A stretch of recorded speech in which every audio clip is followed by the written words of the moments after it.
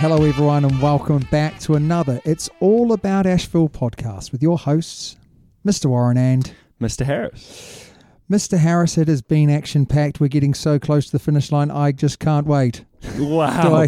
Do I sound like a robot? As I kind of feel at the moment. You sounded like a horse commentator. And they're off. No, absolutely. It's been wonderful. It has been busy. I think the definition of busy is definitely what it has been around here, but it's been fantastic. So, first up, we've got to talk about the sports results over the weekend. We do. So, the hockey, we played Ampleforth, and Ampleforth won in the sort of the long game throughout, but the Firsts had a really good win, 3-2, so they finished their season on a high, and to be fair, most others were very, very close, so well done to the girls. And on the rugby, it was a clean sweep over Silcoke School, which was absolutely fantastic. And the boys under-16 basketball team went away and they beat Leeds City College as well, 59-46.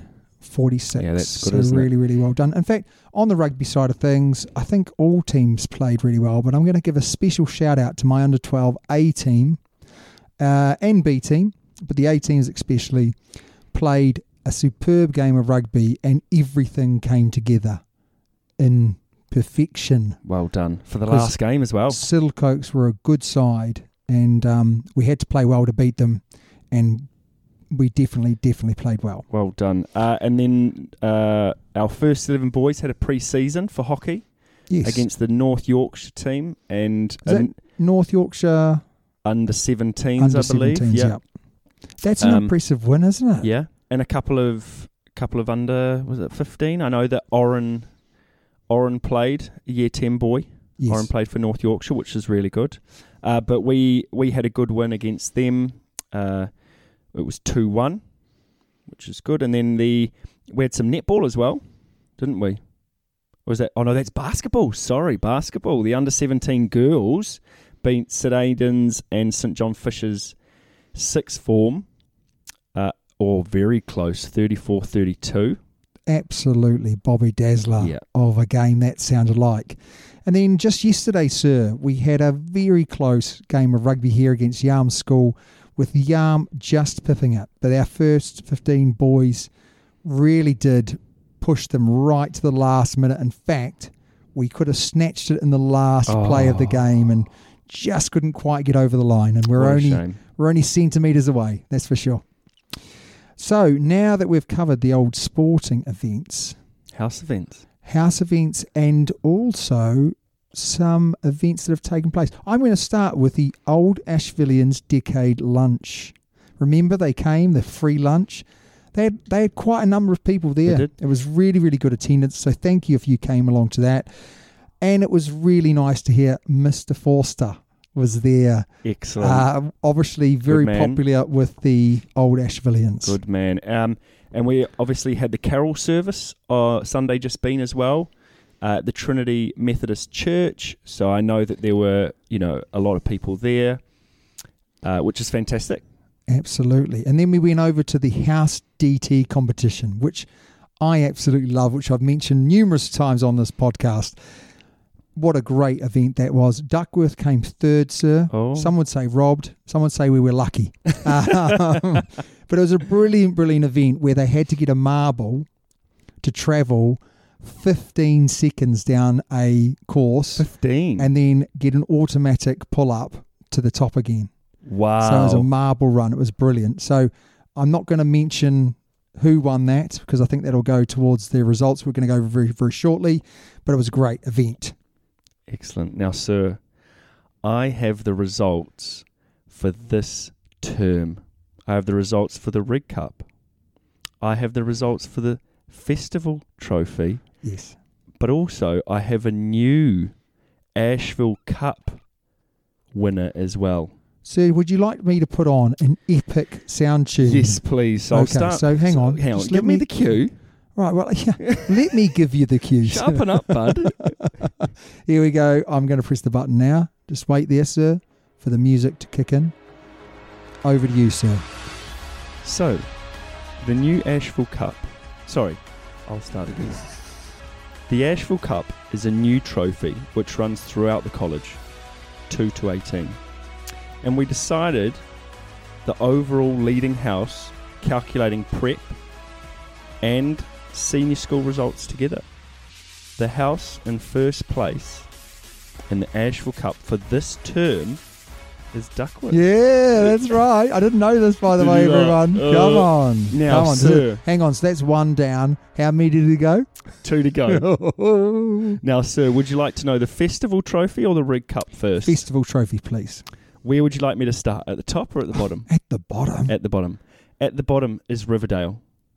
Hard done by Riverdale. By quite a margin, I see, by points. Who's third? Alice. I think we're second, and I think now the mighty Windermere. Second and third are quite close. Only 6 points. Okay. Duckworth are in second. Okay. Windermere are a long way ahead. Oh, Mr. Knowles and the band of merry men and women. The merry Windermereans. Windermereans, yeah. Now, sir, the Rig. Very, very close, actually. All 4 positions. Alice and Riverdale a joint third. Oh, okay. I think we've pipped it. Can I just say that? I think we've pipped it, but you're looking at me now like, no, Windermere are winning both. Oh. Yes, you are correct. Are they? Duckworth a second and Windermere a first. Now, I'm going first down to last. 84, 78, 69, 69. So it is very, very close. All to play for in the next 2 terms. Definitely. So thank you very much to Miss Thompson for giving me those stats. She's the statistician. She is the statistician. Well, not surprised. She does a great I job. can't do it. She does a great job. Up and coming events, sir. We've got Bradford Grammar for the first 15 boys. That's going to be their last game. Good. Excellent stuff. We've got, that is on Monday the 12th of January. Wednesday the 12th of January. Okay, excellent. Looking forward to that. Good. And I just wanted to mention here that next term, the boys move to hockey, the girls move to netball. So if you're at home wondering what's going on, that's what's going on. Excellent. I can't wait. Cannot wait. We are off to Mr. and Mrs. Marketing. Now, I see you've put here no score last week. Well, it might have been said that. I sent away the podcast list last week, and I had a little cheeky email back from Mr. and Mrs. Marketing saying, we noticed that you didn't mention the score last week. And that may have alluded to the fact that they won. So that was sort of an underhanded... Come on. We noticed that you didn't score last week because we wiped the floor with you. And to be fair, they did.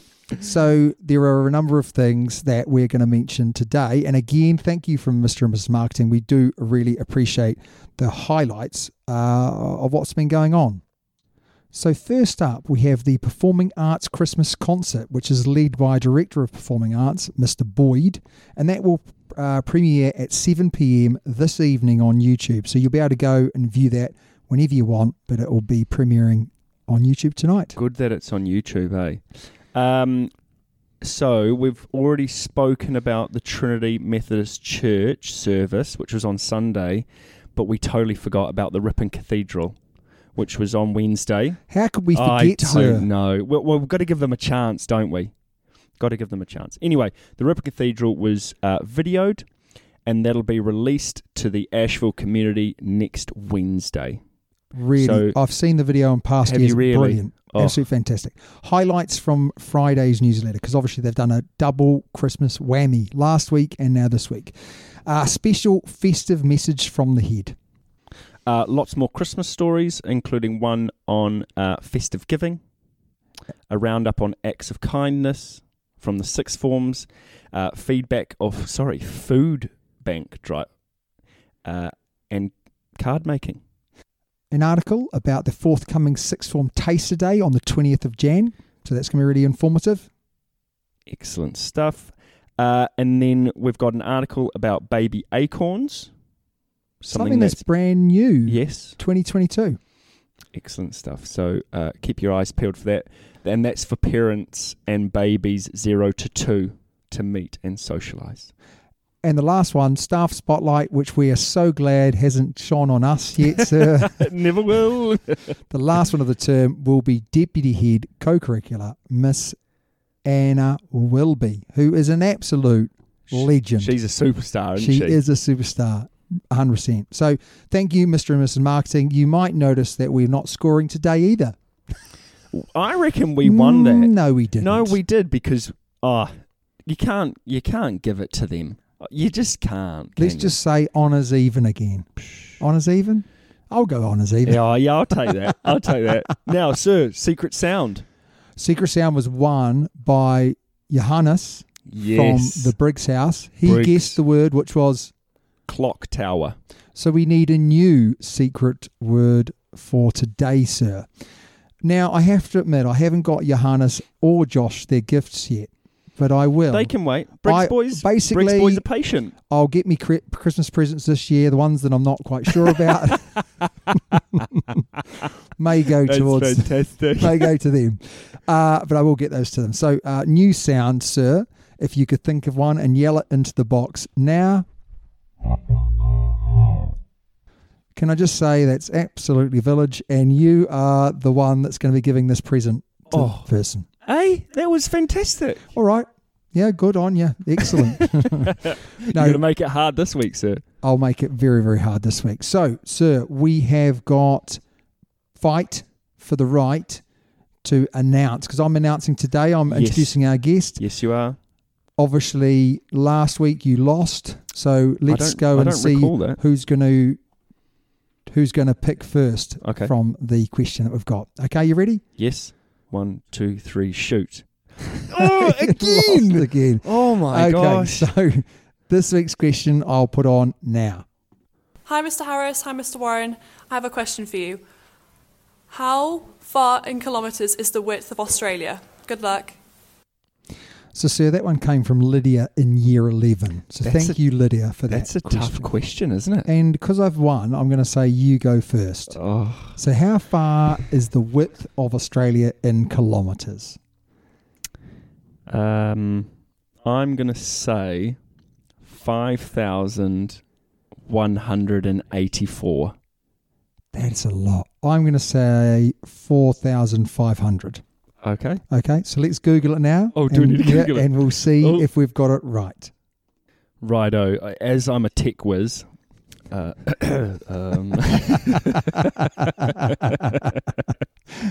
Australia is approximately 3,860 kilometres wide. So I win again, sir. Can't wait to keep doing this. This is like extra work for me. But I have to say, with the one time you have won, which was Mr. Horsley, you made a shocker job. Because I'd forgotten. Even on the day, he was like, am I doing it or are you doing it? Anyway, we're going to go over to our guest now. We are. So hopefully everyone listening to this really enjoys it. Big guest. Huge. Our special guest today may be relatively new to the school, but she has already covered many miles of corridors, sat in many meetings and attended a wealth of events. She has an amazing amount of teaching experience and has inspired more pupils than I've had hot dinners. And sir, I've had a few hot dinners. I can see that. What more can I say? But on today's show is the head honcho, the big boss, the captain of the ship, the gaffer, the chief, the leader of this tribe, the person who pays my wages, value for money, the one, the only, our head of Ashville College, Mrs. Wilkinson. Thank you. Welcome. Thank you. You missed out being the big cheese. The big cheese. That before now. I looked at 24 different things. What's your cheese of choice then? Cheese of choice. That's an interesting one. Well, I am from the other side of the Pennines, so Lancashire's pretty good, but we have a soft spot in our house for Harrogate Blue. Oh, I do like a Harrogate Blue, you know. I don't know. I've never had a Harrogate Blue. Have you not? Never had a Harrogate. Yeah. It's just cheddar for me from New Zealand. Oh, cultured. No taste. That's a lie. That's a lie, to be honest. I love my cheese, yeah. Love it. So, Miss, first question, straight into it. What does the future hold for you here at Ashville? What's your vision? My vision? I want very much for this school to be seen as one of the jewels of Harrogate. It's a fantastic school. Everything about it is just what you would want for your child to experience during these very important years. It's a community. It's a nice size school, 2 to 18, broken up into small parts. So you're part of a smaller world within a bigger world in a beautiful location. And we've had obviously quite a bit of history associated with this school over nearly 150 years, 145 actually.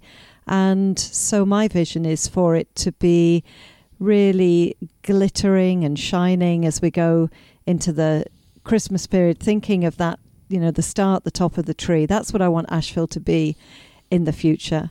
And my vision is for the children to come out of these difficult years loving learning, wanting them to be academically successful so they can go on to achieve success in whatever field they want to enter into. I want them to be happy. I want them to enjoy being here, for it to be an extended family experience. I want for them to be prepared for the world beyond our walls and beyond the town of Harrogate, thinking about future careers, future travels, experiences. So really it's about thinking what Ashville can be, what it has been, drawing on what it has been, navigating the choppy waters of the last few years, and setting our path for us to be a happy, successful community where children grow up feeling that, there's nowhere else they'd like to be. I like that. Comprehensive. Yeah. But I think the thing is, a beautiful school.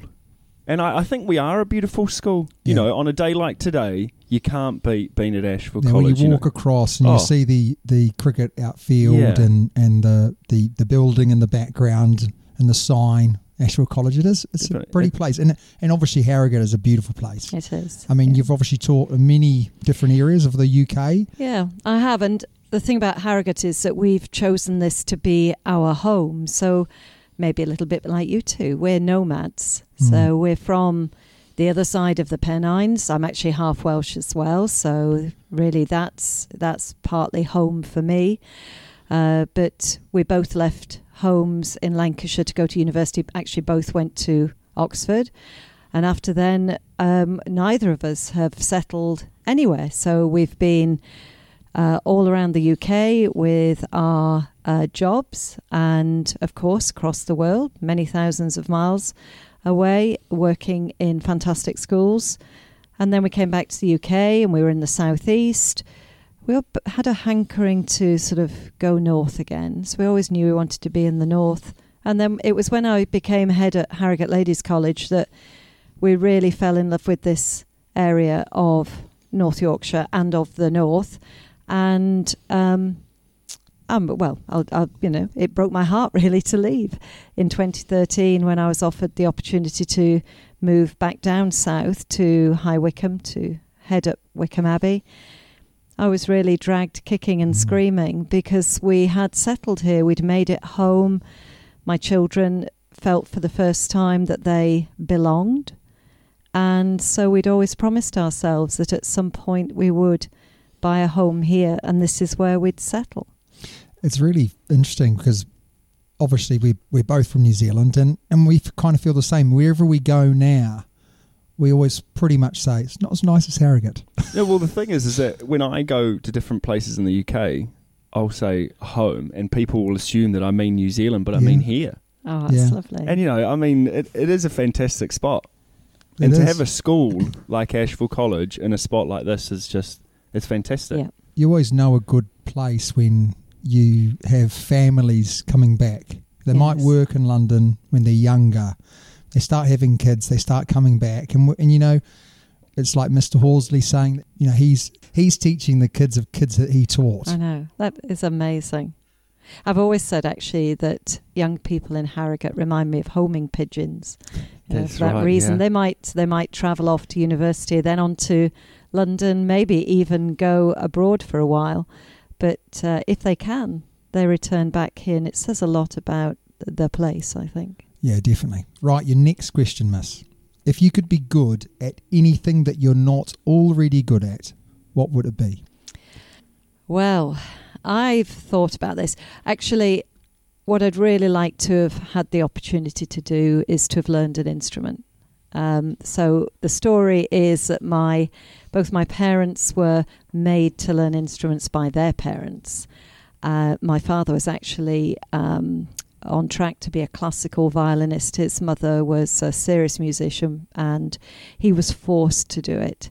So when he went to college, he abandoned the violin and he took up the saxophone, and he played jazz, and he just did what he wanted, and he enjoyed it. But he made a little promise that he would never inflict learning an instrument on his child. And my mother was the same, so she'd played the piano. So they sort of had this liberal belief that, we'll let our children find their own way with music. Actually, I really enjoy singing, and I think I am quite musical, but I've never had the opportunity to learn. So maybe when I retire, that's something I could do. What instrument would you take up? Do you know, I thought you might ask me that. I'm thinking drums. No? Electric guitar. Bit of jamming. There you go. No, I thought it would be the violin, but then I thought, well, what about the saxophone? Because clearly that's, played a big part in my life listening to my father. So there is a sax actually under the stairs in the house that my son played for a while when he was at school. So yeah, it's waiting, ready. Never too late, because I know one of my old teachers, he learnt to play the guitar at the age of 50. Oh wow. And he's amazing now. Yeah. And I've got a few rugby injuries that have held me back on the guitar, but it's never too late. So during lockdown, I acquired, or I bought myself a recorder, and I learned a few tunes on it, but I'm not good. But that's my musical talent. But that's the instrument you start with, isn't it? Really? Yes. Yep. The one Mr. Harris finished with. That's right. Yeah. So your next question: did anyone inspire you to become a teacher? Gosh, well, this is going to sound like the same story, but my parents are both teachers, actually. My father was an art teacher, art and design. He was actually a biologist, but he was pretty talented all round. So at the time he went into teaching, they were short of people to teach art, so he took it up and was a phenomenal teacher, and I learned a lot during the 1970s. So I have to be careful here, otherwise I'm going to sound like some of your previous guests in terms of age. But I went to school with him when it was the electric strikes in the 1970s, and I watched him and really thought this was just marvellous, seeing him engage with young people, how he dealt with people. So I learned a lot through that. Then my mother was a primary teacher. She's still alive. She's 91 now, and still talks about education, which I think is phenomenal. And she was terrific with younger children, watching her take on the most recalcitrant pupil in terms of teaching them to read and write and things. I grew up in quite a poor area of Manchester, so I went to school with 40 children at primary age, and she was one of the teachers in the school, and I just think that's quite amazing to teach 40 children how to read and write, and they weren't allowed out of her classes until they've been able to do that. So yes, I learned a lot from them. They've been a major influence in my life. Yeah. Very good. This is obviously, you've probably got many, but what's your biggest teaching success? And that could maybe be as a teacher, or it could be as a head, or wherever you want to sort of direct the conversation. Yeah. Well, as a history teacher, I like to reflect on those people who embrace your subject, who you manage to enthuse and share your love of the subject, and for them to think, actually, this is something I can succeed in. And the numbers who have gone on to study history at university, that's a source of pride to me, and I can see them in my mind's eye now. I worked in big comprehensive schools, so I've taught classes of 20. In fact, one year I had 2 lots of 20, so 40 upper 6 pupils, and a large number in that cohort did go off to study history. And I remember feeling, this was a great sense of pride. And then moving on into having posts of responsibility, I think I'm particularly proud of moving to Hong Kong and working in the big international school there and being asked to take on responsibility for leading the sixth form. I think I was about 28, 29 at that time, so I hadn't had too much experience, but I took it on and threw myself into it, and we started with about 16 children, and at the end when I left there were over 200, and we'd built a new sixth form centre. That was good to be involved in the design and building the right culture, staffing it appropriately, thinking about the curriculum, and working with pupils who, because of the nature of an international school, they were going to head off all over the world to university. So I had to learn about how to guide and assist them to get into the US, to the UK, to Canada, Australia. Don't think I've sent anyone off to New Zealand, but there we go. No one's been that lucky. I'm sure at some point I've taught some great Kiwi children as well. But so that was a terrific role to have, and it was very exciting to be part of something that was growing. So yeah, that was earlier on, and then later on, you take great pride as a head in thinking about how you build teams, how you build a culture, how you create a sense of community, how you hopefully can encourage everyone to move in the same direction with an eye on what the shared vision is, and taking collective pride in where you end up. And I like to think that's happened as a head. Is that something that you've developed naturally, or is that something that you felt you've always had, or have you gone to courses or classes or read books? I don't think leaders are born. I think they are made, but I think they're made out of opportunities that for some people they're easier to come by than they are for others. So naturally I had a heads up by having 2 parents who were teachers, because all teachers are leaders in their own field. I think as well, going to a girls' school in Manchester when I was obviously of secondary age, I met some truly inspirational female teachers, and I think they taught us to believe that anything was possible, we could do whatever we wanted to, whatever dreams we had, and I think that influences you as well. Other things, my mother insisted that I wasn't going to have a Mancunian accent growing up because, of course, she was Welsh. So I was sent off to elocution lessons, and actually it's put me in good stead being able to project my voice. And every Saturday morning I had to go and take those classes with a little old lady down the road. What else in terms of leadership? Well, I don't forget the fact that I'm married a teacher, fellow historian, fellow history teacher, fellow head. And of course, I've learned a lot from him because he was the pioneer in the sense that he was ahead before I was. My career is so diverse because I followed him for so many years. When he was moving from post to post, I had to follow and reinvent myself, taking on sometimes roles I wasn't necessarily experienced in, but certainly had to learn quickly. And being married to a fellow head, it's always someone to bounce ideas off. I was going to say, it must have been a great sounding board. Yeah, and we made the conscious decision, over 10 years ago now, about 15 years ago, that we would switch roles, and I would be the one to take the lead and he would follow. So it's worked well. That is fantastic, isn't it? Like you say, it does work well when you've got someone who is keen to watch you grow Yes. He says I'm his best pupil.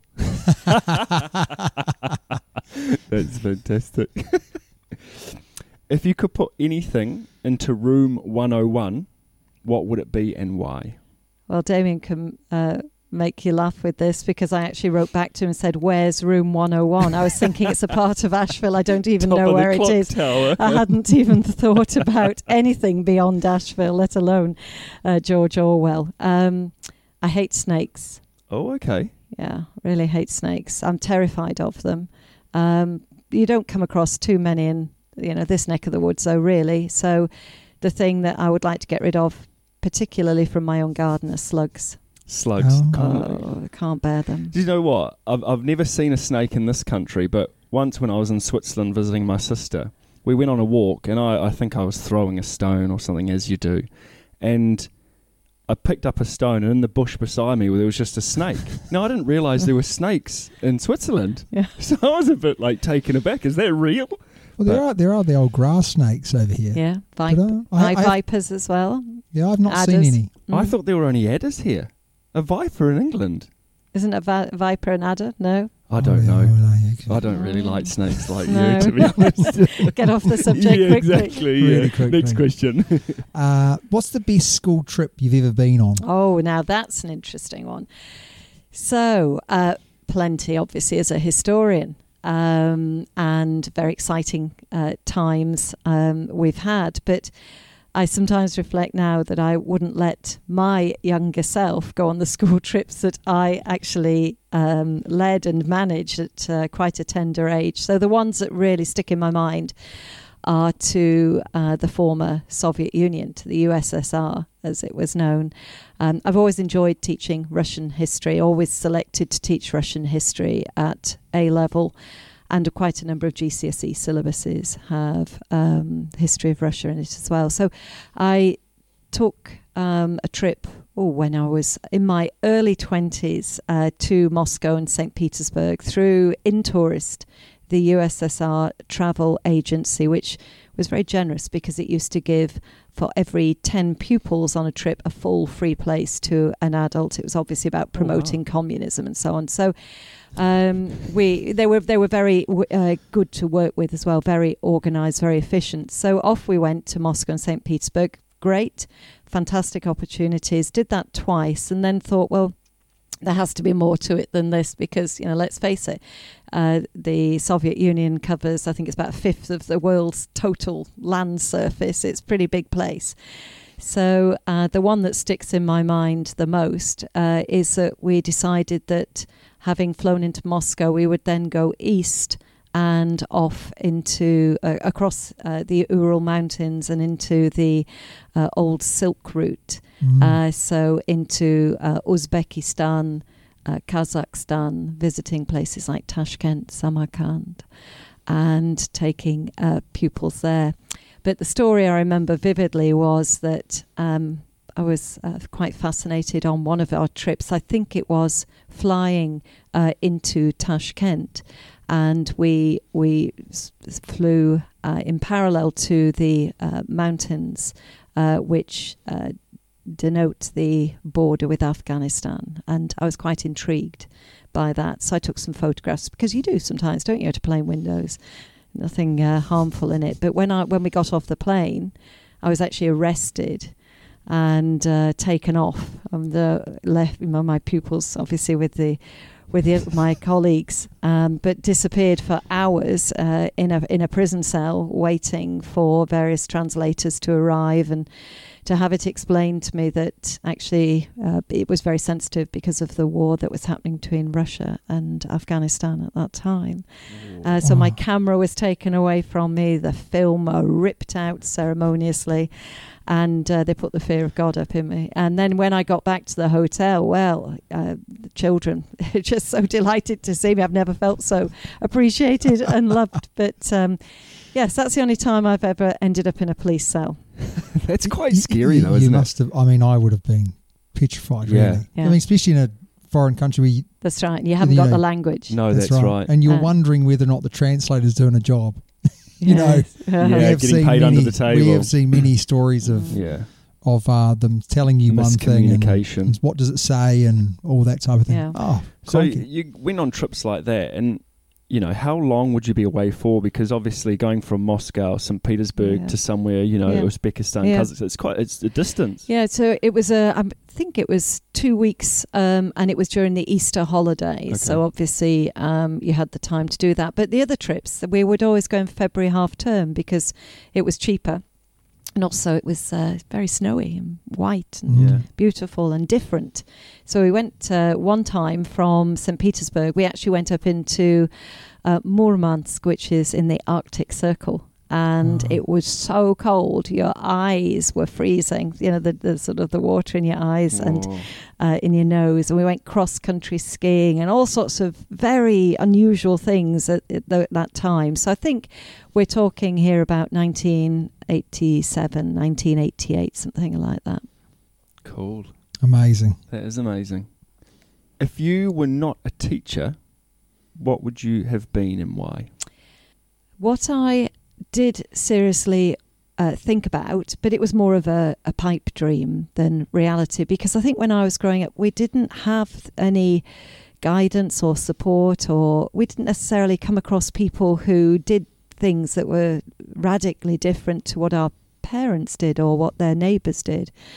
But one thing that interested me, but I would have had no idea how to have gone about it, was actually to have joined the BBC. Oh, wow. And I would like to have been a presenter, maybe on the news or programs like Panorama. Always interested me. And so I think now I know how you do it, but I had no idea at the age of whatever it was. How do you get into it? Well, you kind of do need to still know people in the industry, don't you? I suppose it's a little bit easier now, but I definitely know my father was into media back in New Zealand, and it is very much who you know.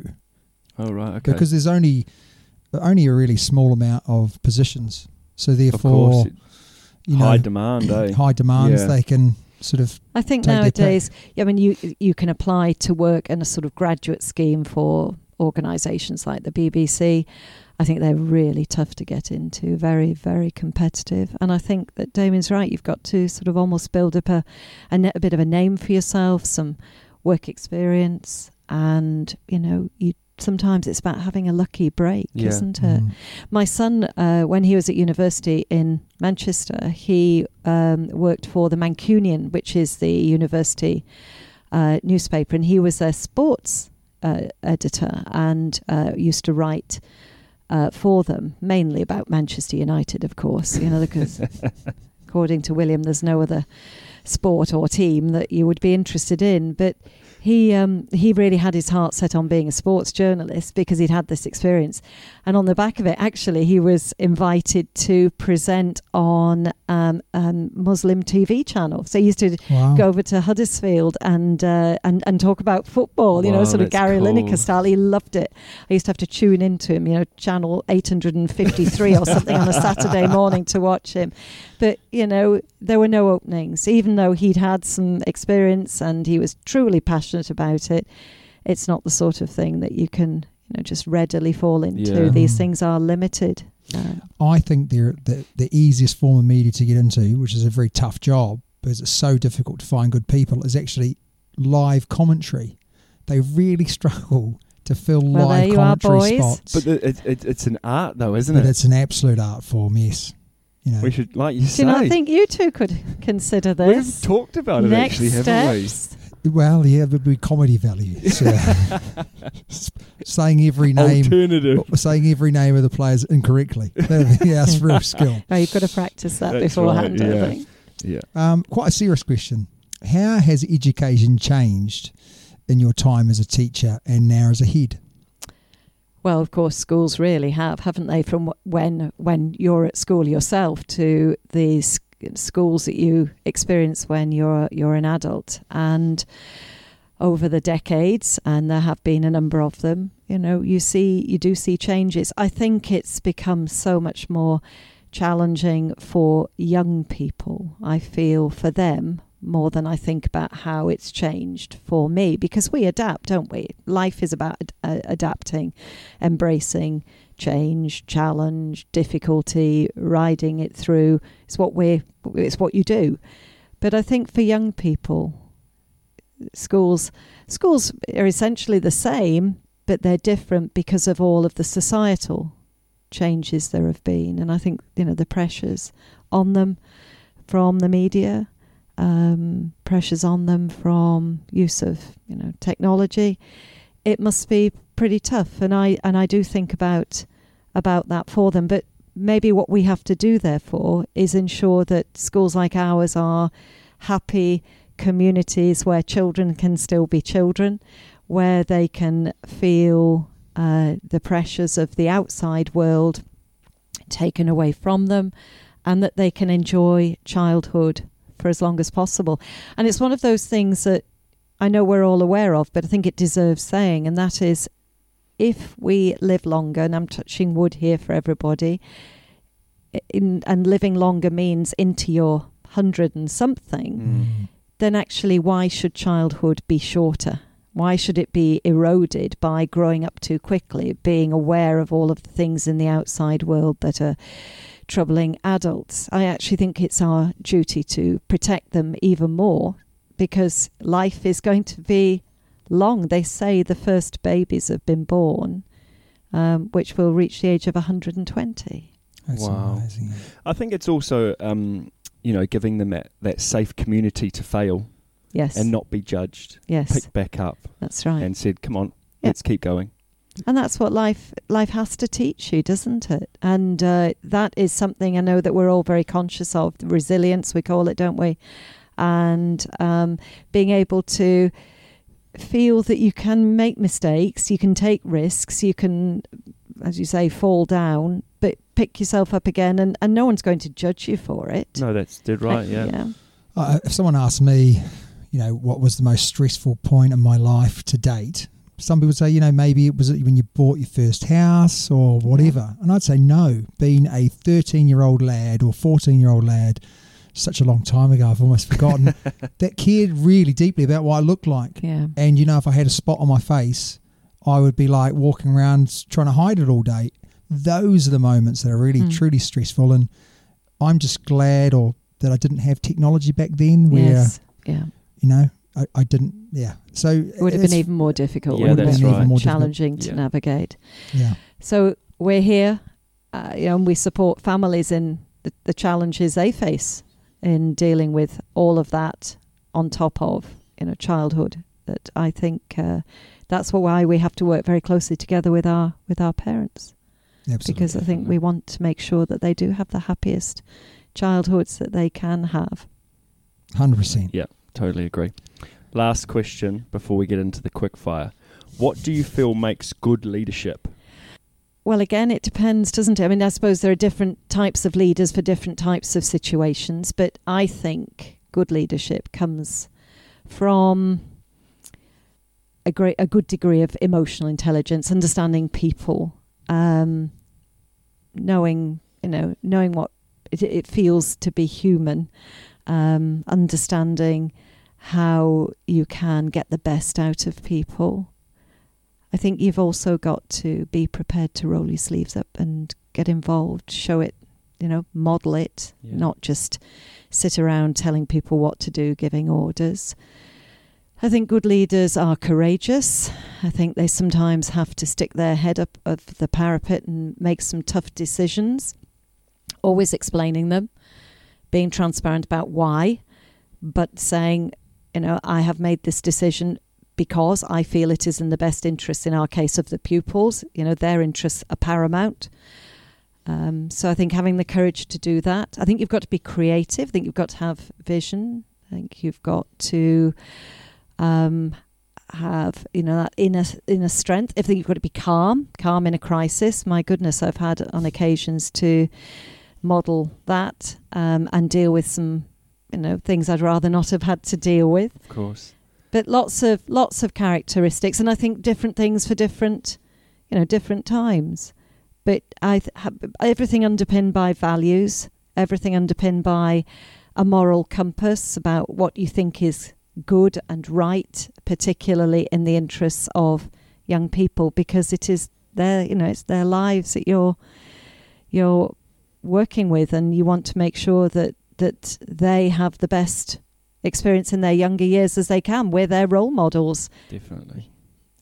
It's time for the quick fire round. Now these, they won't be too hard, but they will be fast. So you don't get any preparation No for this either, do you? preparation. Oh my goodness. Right. So I'm up first. You I'm are. going to ease you in nice and Okay. kindly here, miss. Would you rather play at Lord's, Twickenham, Wembley or Wimbledon? Wimbledon. Ooh. Tennis fan? Or I used to play tennis when I was at school, and had a few tennis lessons. In one summer, went off on the bus, as you used to do then, to go and get some tennis lessons. And so, yes, I played in my younger years. And then when I was a young teacher, this was when I was living in South Manchester, I joined the Northern Lawn Tennis Club, which is quite well known. Great place to be, great social tennis. And that was, very happy years. So I do love tennis. So it wasn't long ago, because you're obviously still a young thank teacher. You. No, not long ago at all. I'd love to go to Wimbledon. Just to I've think. been. Oh, all right. It is amazing. It's there's nothing out of place. Yeah. Everything looks like it's just been painted. Pristine. It's pristine. Yeah. It is amazing. Would you rather go back into the past to meet your ancestors, or go into the future and meet your great-great-grandchildren? Well, as a historian, I have to go backwards. But actually, during the first lockdown, like many people, I did do some work on Ancestry.com. It was fascinating. And I really went quite a way back, particularly with my Welsh family. And my mother, who's now 91, she really enjoyed finding out all of the things that we were discovering. One of the things we discovered was the fact that my grandmother, my Welsh grandmother, grew up on a stately home. She was the gamekeeper's daughter, youngest of 7. And she used to talk about the Major Harford, she used to say, because she liked to pronounce her huh. She couldn't remember where it was exactly, but through going along Ancestry.com clues, we actually found out that this place still existed, and it was now a hotel. Wow. So after the first lockdown, when we were, back amongst the world of the living, we went down to Lampeter and found it and stayed in this hotel. And just a real sense of calm and happiness and belonging just swept over us. So must have been quite a surreal experience. It was. And just imagining that she was here as a child. And then little things like we discovered, because she could read and write. So she was born in 1909, lived on an estate in the middle of nowhere in West Wales, and yet could read and write. So I was always fascinated by that, who taught her and so on. But we found out there was a little primary school, tiny one-room primary school for the children of the workers on the estate that Major Harford had built. But better than that was it had been knocked down. I beg your pardon, it was no longer there. We couldn't find it. But what we discovered was it had been moved brick by brick. Wow. And it's now in the National Museum just outside Cardiff in a place called St Fagans. And so we're going there next to see that little school that she was actually taught to read and write in, which is now a museum piece. That is amazing. So I've got to go backwards. My grandfather's side, they were all sea captains off Fishguard on the West Wales coastline. And I'm really intrigued by that because I've always loved the sea. And my mother does too. That'll be interesting to go back into. What would you do, sir? That's a great question. I kind of want to do both. Obviously, I have to pick one. I'd want to go back as well, I think, just to see what it was like. Just to see what the food was like, what the clothes were like. It would just be... You'd be a lot bigger than them, Well, that's what I that was would be about really to ask. Could I go interesting. back as I am now, or would I have to go back sort of... No, it goes back as you are now. Yeah, I'd go back as I am You'd now. be a giant, yeah. Toby. Yeah. Which leads into my next question. Would you rather become someone else or stay yourself? I'm very happy in who I am. I mean, like you, there were times in my life, particularly in my younger years when you're worried about who you are and what you stand for and where you're going, and everything's just can be overwhelming, but they're just momentary things. And actually very grateful that I am who I am, and I've had the opportunities that I've received. I know how fortunate I've been. So yeah, thank you. Would you rather go to a movie alone or dinner alone? A film. Definitely to go to the pictures, as I would say. Oh, the pictures, alone. sorry. Yeah, I like to go to the pictures. Very Welsh term. I love films. When you're eating on your own, and I have had to do that, when you go on many courses as a head, sometimes you don't really know anybody, and it's not, you don't feel comfortable to say, can I have my breakfast with you or my supper with you? So you sit there and you pretend that you're reading a paper or doing something important on email, but actually I don't really like that. But whereas when you go to watch a film, you're just in the darkness, aren't you? And you're just absorbed by the plot and the characters. So I guess when you're watching a film or the pictures, you're not really talking to the person next to you. I am. I'm one of those. Oh, no. are you? Yeah, don't sit near you then. When I get excited, I'm like, oh, that was really good, wasn't it? You're one of those guys. I am too excitable for the. I've done fortunate. I don't know. I've done the film one, and I just didn't like it. I was young at the time, to be fair. Maybe now. Actually, I think I probably could. But yes, eating alone is it's hard work. Some things are made to do together, isn't it? And both those things, are. Your last one. Would you rather become President of the United States of America or Prime Minister of the UK? Crikey. Well, I'm really fascinated by American politics, I have to say. Barack Obama is one of my heroes. I would love to meet him, love to spend time with him. Whenever he speaks, you just think the world's going to be a better place. And it's a great shame that, we no longer have him in post, and after him, obviously, different track and now a different track again. But no, I'd have to be Prime Minister of the UK, I'm afraid. That's something that would appeal to me. Because ultimately it's a country that you grow up in, and and you feel that you're part of. This is where I belong. For all my 12 years of living in different countries, different places, ultimately you are from one place. So no, I would be to be Prime Minister of the UK, and I think there are many challenges at the moment that need to be faced and, dealt with. I better not say too much. You have to be very careful here. There's lots I could say, but I won't. Are you basically saying it wouldn't be difficult to do a better job? I couldn't possibly comment. That's right. No, I wouldn't want to comment either. No. Okay, I know that the next segment has maybe worried you. Have you lost any sleep over socks in the box, miss? Throwing the socks. Now, a little birdie's told me that you've been practicing. I don't even know what you're talking about.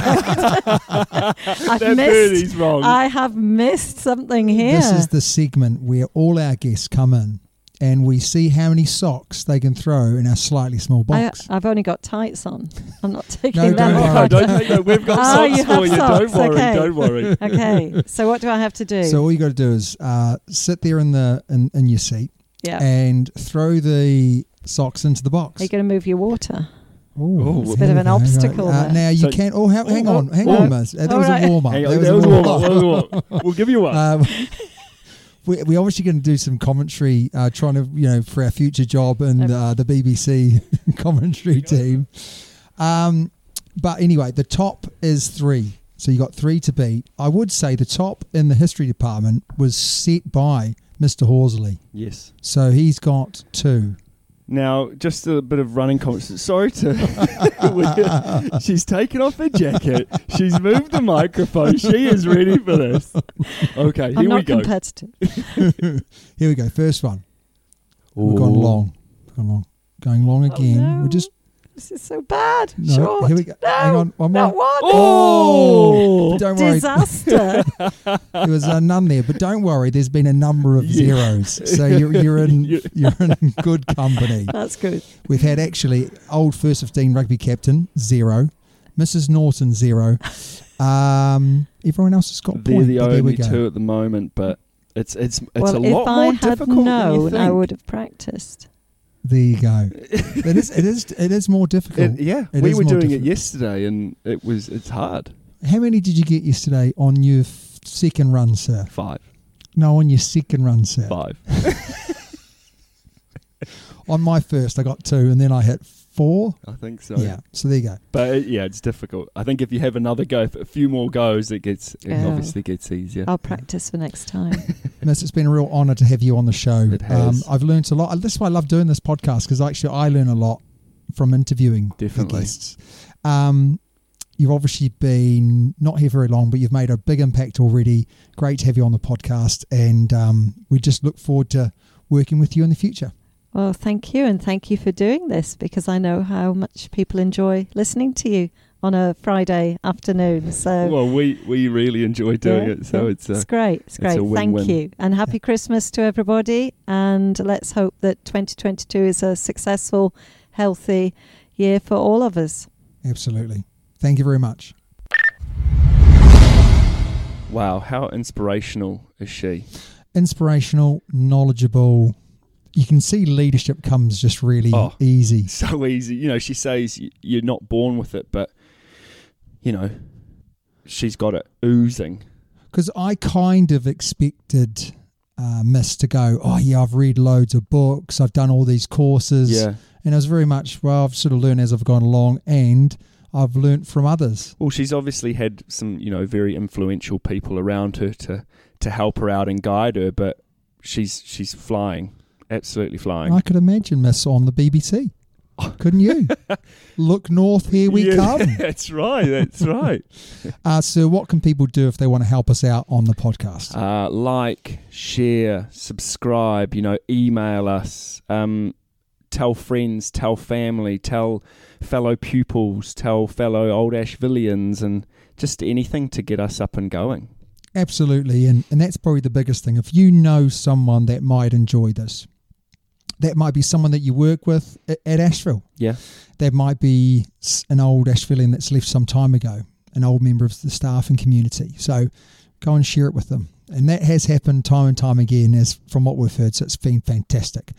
Sir, it's been a pleasure doing one with you. We've got a couple of weeks off. We do, yes. And I'm looking forward to that. Definitely. But I'm also looking forward to getting back on the show, and we've got some exciting guests to come up in the future. But just make sure we're all safe over Christmas, okay? Eat as much as you can. I know I will be.